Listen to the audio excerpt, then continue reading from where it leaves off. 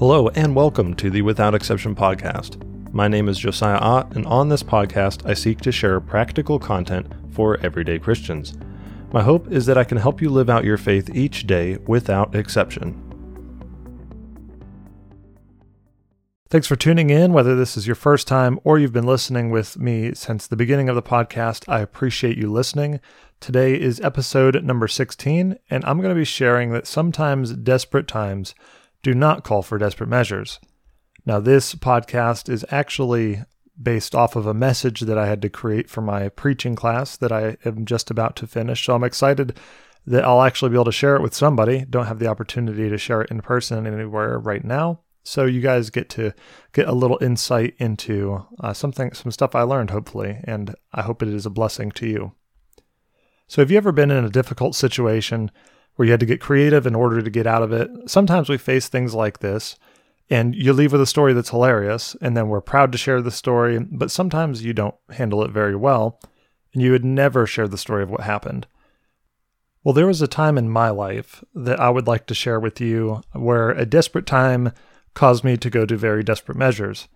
When I was a student at Blue Ridge Bible College, I was getting ready to travel back down, and it was probably an 8 or 9 hour drive, including stops for me. So sometimes you try to break up the drive by stopping, partway down.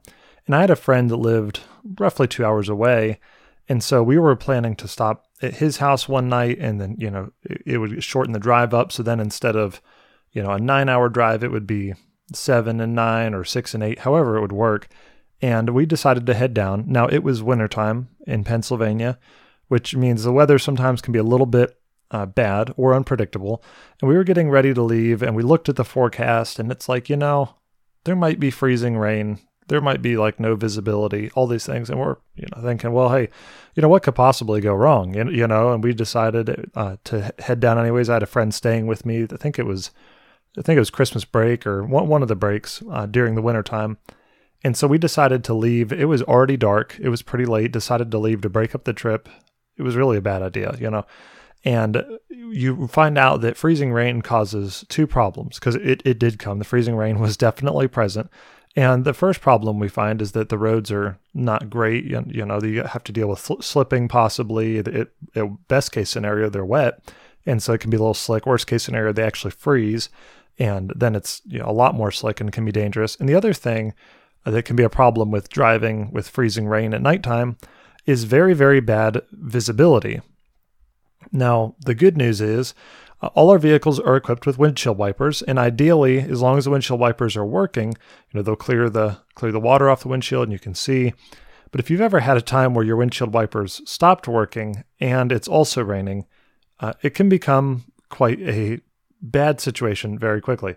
So we were driving down middle of nowhere, late at night, freezing rain, wintertime in Pennsylvania. It was really a bunch of great things all at once, right? And we were driving down, and for some reason, one of the things in the windshield wipers got loose, and these windshield wipers smacked together, and it busted one of them, and it went flying off to the side of the road. And then we had the little steel arm that holds the windshield wiper just grating across the windshield, and it made this beautiful screeching noise, and it was slowly starting to etch a line in this windshield. And I just had the windshield replaced a week or two before, ironically. And so we're like, what do we do? It's making this terrible noise. We need the windshield wipers on. What do we do? I don't know. It was kind of a desperate time. And what we ended up doing is I was scouring. I had a minivan at the time. I was scouring this minivan. I was like, is there anything in here that we can do to kind of fix up the one that was just the metal arm? Thankfully, it was the passenger one, so I didn't need it to see, at least not as much. And we ended up with a piece or a pair of underwear is the best thing we could come up with, that we kind of wrapped around this metal arm to keep it from making this terrible noise and etching in. So we're driving, late at night, freezing rain, completely dark, wintertime in Pennsylvania, to cut down 2 hours on a trip, which the whole thing was pretty dumb. But we're driving, and it's a tough situation, and you got, one windshield wiper and then a pair of underwear on the other side. And I've never been tempted in my life to put a pair of underwear on a windshield wiper arm on the front of a car. I mean, it definitely wasn't doing a good job of wiping and clearing. I mean, there was a little section that was getting clear. But it was a desperate time. And so we ended up, like, hey, we desperate measures, that's the solution for desperate times. And so we're going to go and do this. And then we show up at this friend's house, and it's like, what in the world's going on? Hey, it's like, hey, you got to do what you got to do, right? So today we're going to look at a story in Scripture where King Saul in the Old Testament found himself in a desperate situation. Yet we'll learn that sometimes desperate times do not call for desperate measures. Now, if you don't know, in the Old Testament, Saul was the very first king of Israel. Israel was God's chosen people, the nation that the majority of the Old Testament is based around. As soon as Abraham's descendants become a nation, they're the nation of Israel. And so that's what the whole Old Testament is based around. And Saul was the very first king. For a period of time, they would have various leaders. Then they had people known as judges.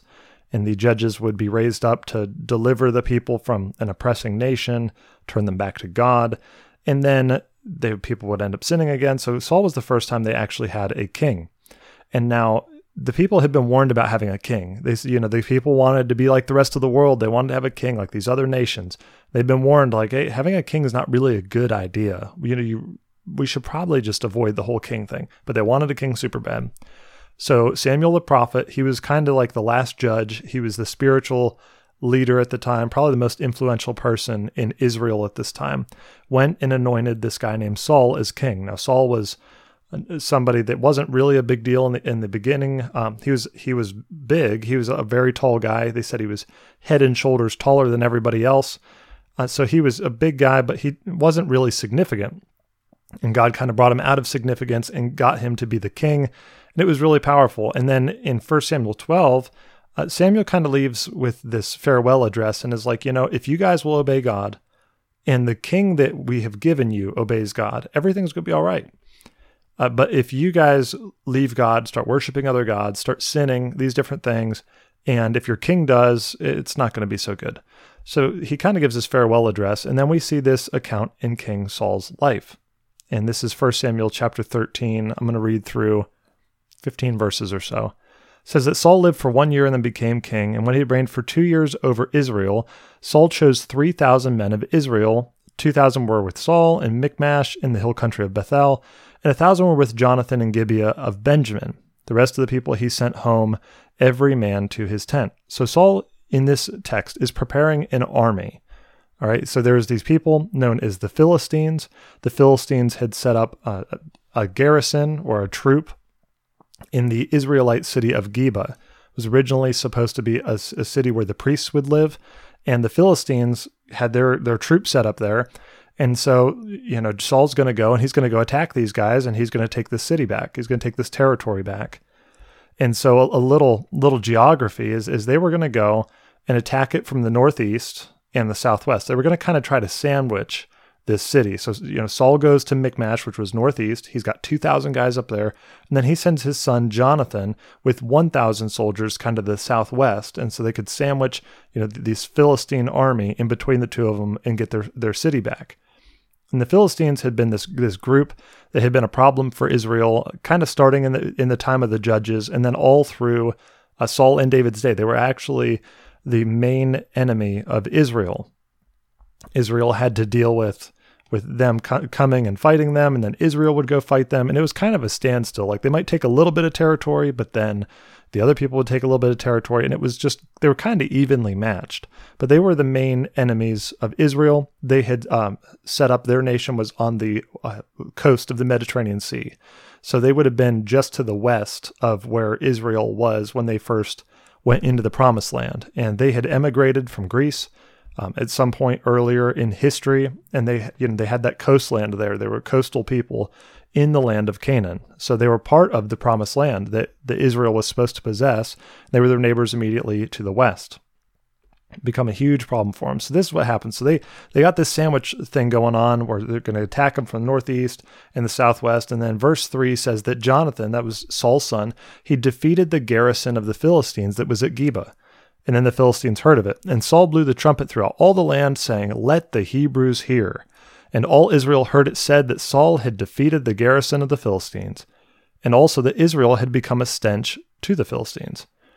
And the people were called out to join Saul at Gilgal. Now, Gilgal was a different location where Saul was going to go and kind of regroup. But you see in this section that they had this great victory. Jonathan went and he defeated the Philistines. But something I find very interesting from this small section here is that it says in verse 3 that Jonathan defeated the Philistines. And then in verse 4, Saul gets the credit, and it says that Saul had defeated the Philistines.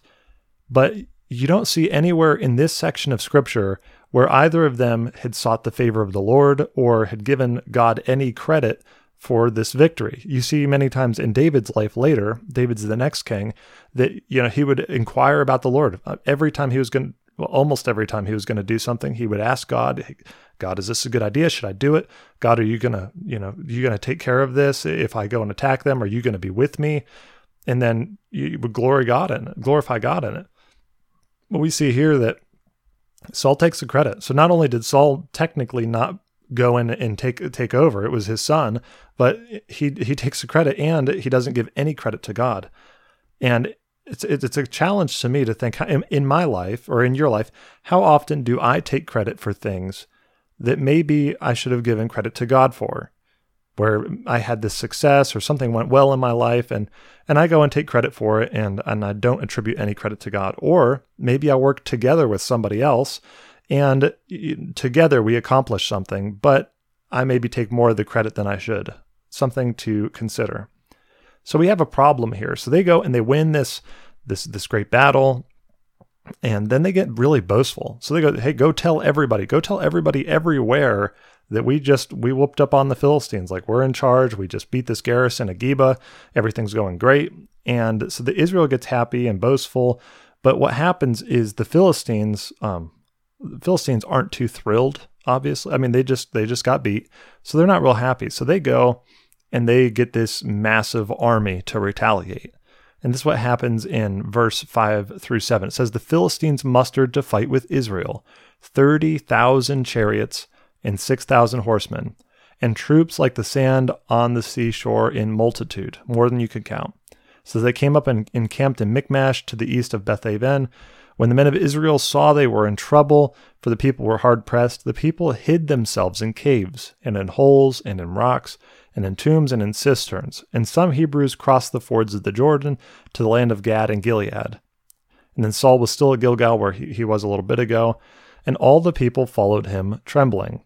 So you see that they, because of this victory, because of their pride, and all this stuff's going really good, they kind of made the enemy really mad. And remember, they started with 3,000 guys. There was 2,000 with Saul, there was 1,000 with Jonathan, and then now all of a sudden, the Philistines are like, oh, you want to fight? Sounds good. We're going to get 30,000, I believe it was chariots, 30,000 chariots, just getting started, and then they had the horsemen, and then they had the troops on top of that. And so Israel's pretty much terrified, which is really, completely understandable. You start with 3,000 guys, and it doesn't really say, as far as I could tell, if they maybe lost some guys in that fight at Geba. So at best they had 3,000 guys, and then now they're outnumbered 10-1 with the chariots alone. That doesn't include the rest of the army. So they're terrified and they're running away. All this stuff's going bad. And it's funny because it shows, where they were depending, right? They were depending on themselves when they went to fight at Geba because they had 3,000 guys. They had the sandwich effect going on. They were really, really in good shape. And so they didn't really need God for that victory.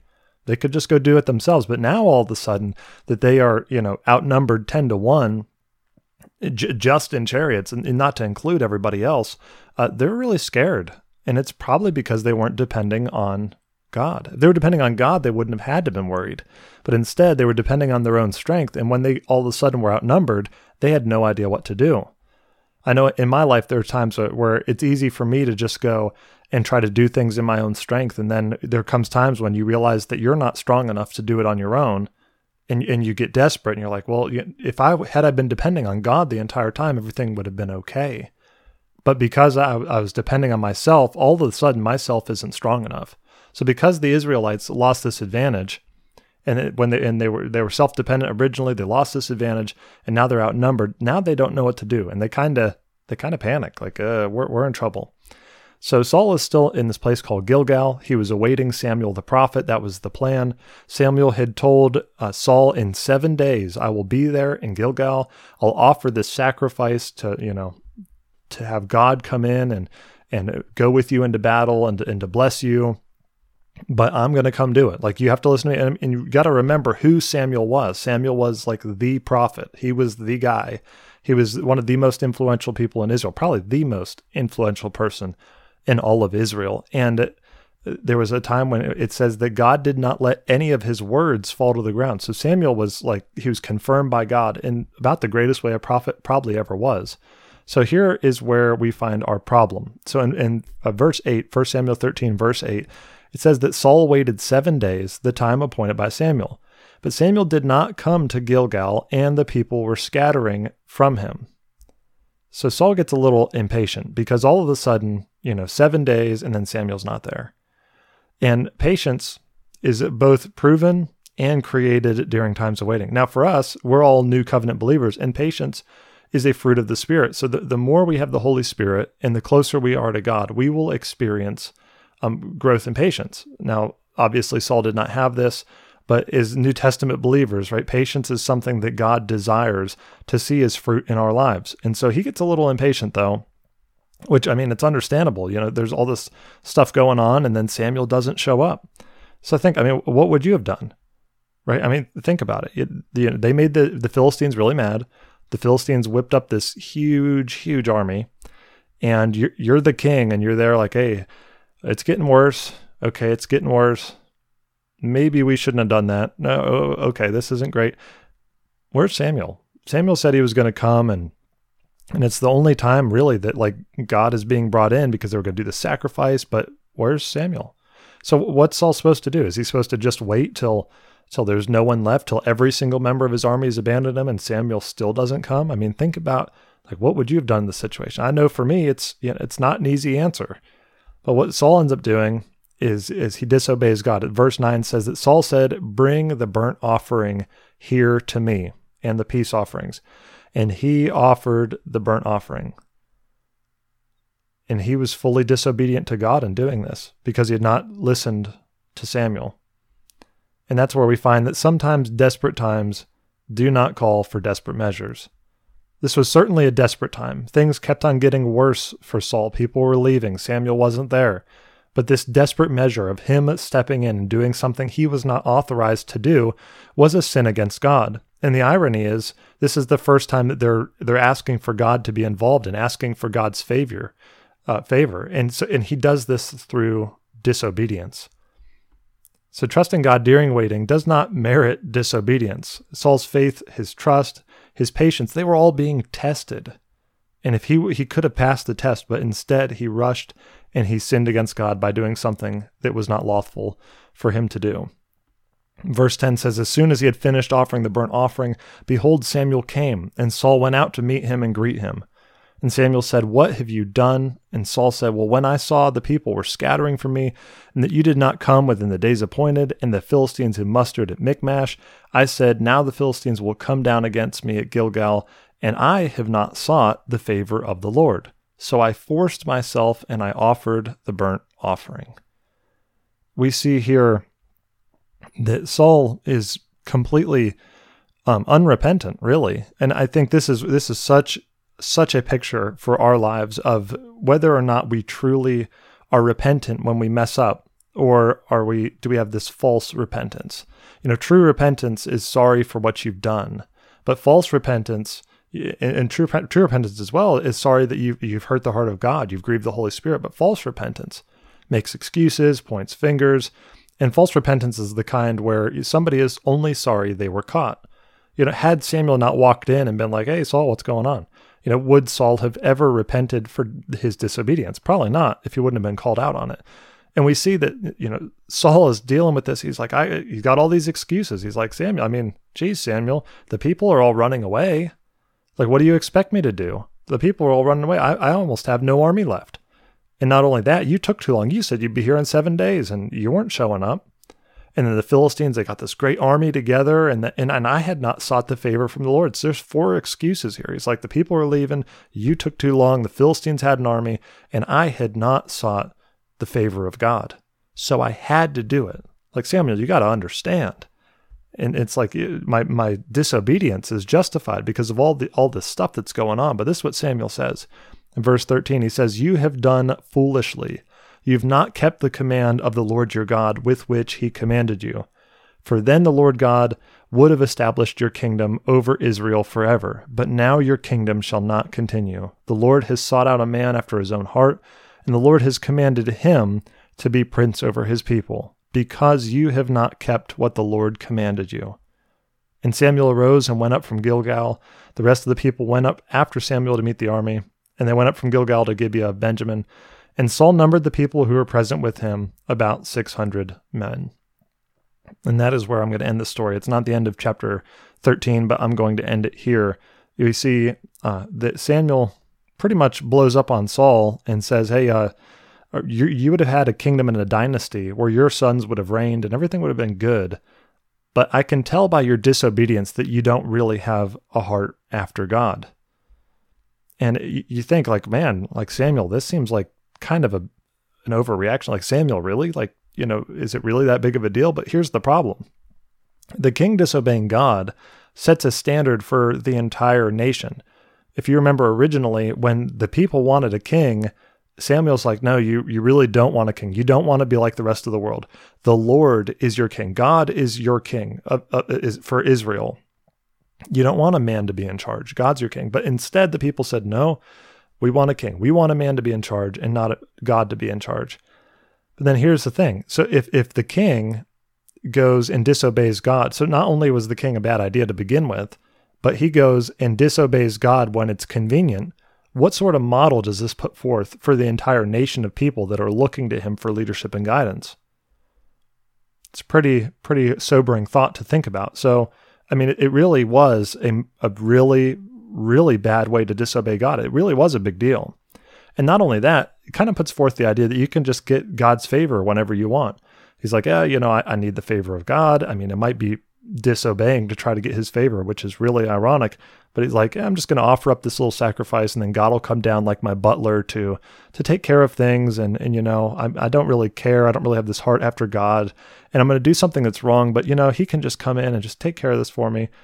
And, do we ever do that with our prayers? I find that there's times when it's like, well, stuff isn't going really good, so I'm just going to kind of offer up this little prayer, this little sacrifice, this little thing to, get God's favor, to take care of something. I haven't really thought about God lately. I haven't really done much for God lately, but, I'm just going to throw this little prayer up, just kind of a little butler thing. It's kind of a sobering thought to think about, because I know there's been times in my life that I do it. I try not to do it now. I mean, as I've matured a little bit, but it's still a tendency that I think we all have. And we find from this story that disobedience has consequences. Saul is left in this terrible situation. He's promised his kingdom will depart. He's only got 600 guys now. I mean, he's really, really outnumbered now. Samuel the prophet leaves and is mad at him. I mean, you got that going on. And surely God is displeased because Saul disobeyed him. So we see this is the end of this story. And it was really not worth it for Saul to rush and force himself into sin against God instead of waiting. He failed the test. His faith was being tested. His trust was being tested. Samuel said, I'll be there. And the thing that's so funny is Samuel shows up like the second that Saul's done. Like if Saul would have just hung out just a little bit longer, isn't that how it always works? But we need to remember in our lives to value God and obedience to God and in personal integrity and service to him during desperate times and above anything else. And you might say, oh yeah, of course I do. And what difference does this whole idea with Saul make anyways? Well, I find that it can be really easy when we're put in desperate times to maybe cut corners. If you're doing a project or something, all of a sudden you end up behind on a project or something like this. And you say, well, this doesn't matter that much, or maybe I'll kind of, change things a little bit here or whatever, because we're in a desperate situation. And then you end up sacrificing some integrity without even acknowledging it. One that's kind of maybe not as big of a deal, but probably readily applicable to a lot of us is, do you ever speed when you're running late or blow stop signs or red lights? You go and it's like, well, I want my driving to honor God, but as soon as I'm late, I'm kind of in this tough spot. Well, I'm just going to kind of squeeze and kind of do whatever I want because I'm desperate. Just some things to think about. I'm sure there's many more examples, but none of us are beyond this tendency to justify doing the wrong thing when we're desperate. So as believers, we need to be careful to honor God with our victories and humbly obey his word even during desperate and difficult times, for sometimes desperate times do not call for desperate measures. As Christians, our obedience to God is paramount and should be the primary influence in our decision-making. In even the most difficult situations, they do not merit our disobedience to God. Consider how Jesus Christ, even at the most difficult time in his life, when he was wrestling with the will of God the Father in the Garden of Gethsemane, he humbly stated, "Lord, not my will, but yours be done." Jesus could have called an entire legion of angels to deliver him from his captors, and yet he submitted himself to the will of the Father instead of getting himself out of this difficult situation. So the next time a trial or difficult situation in your life tempts you to dishonor God by taking shortcuts or disobeying his word, consider these repercussions that Saul faced in the example that Jesus Christ has laid before us in overcoming temptation. Go to the throne of grace for help in your time of need, for there's no temptation that we face that Christ did not. It's through him alone that we can conquer and live a God-honoring life, even in the midst of desperate times. So with that, I thank you for tuning in to this episode of the Without Exception podcast. I pray that this episode has been edifying to you and that it is something you can put into practice in your own life. If you enjoyed this show, please subscribe and share it with others. If you are listening on Apple, I would love it if you would leave a review. It helps with the exposure of the show. That said, I pray you have an awesome week, and until I see you next time, let's live out our faith each day without exception.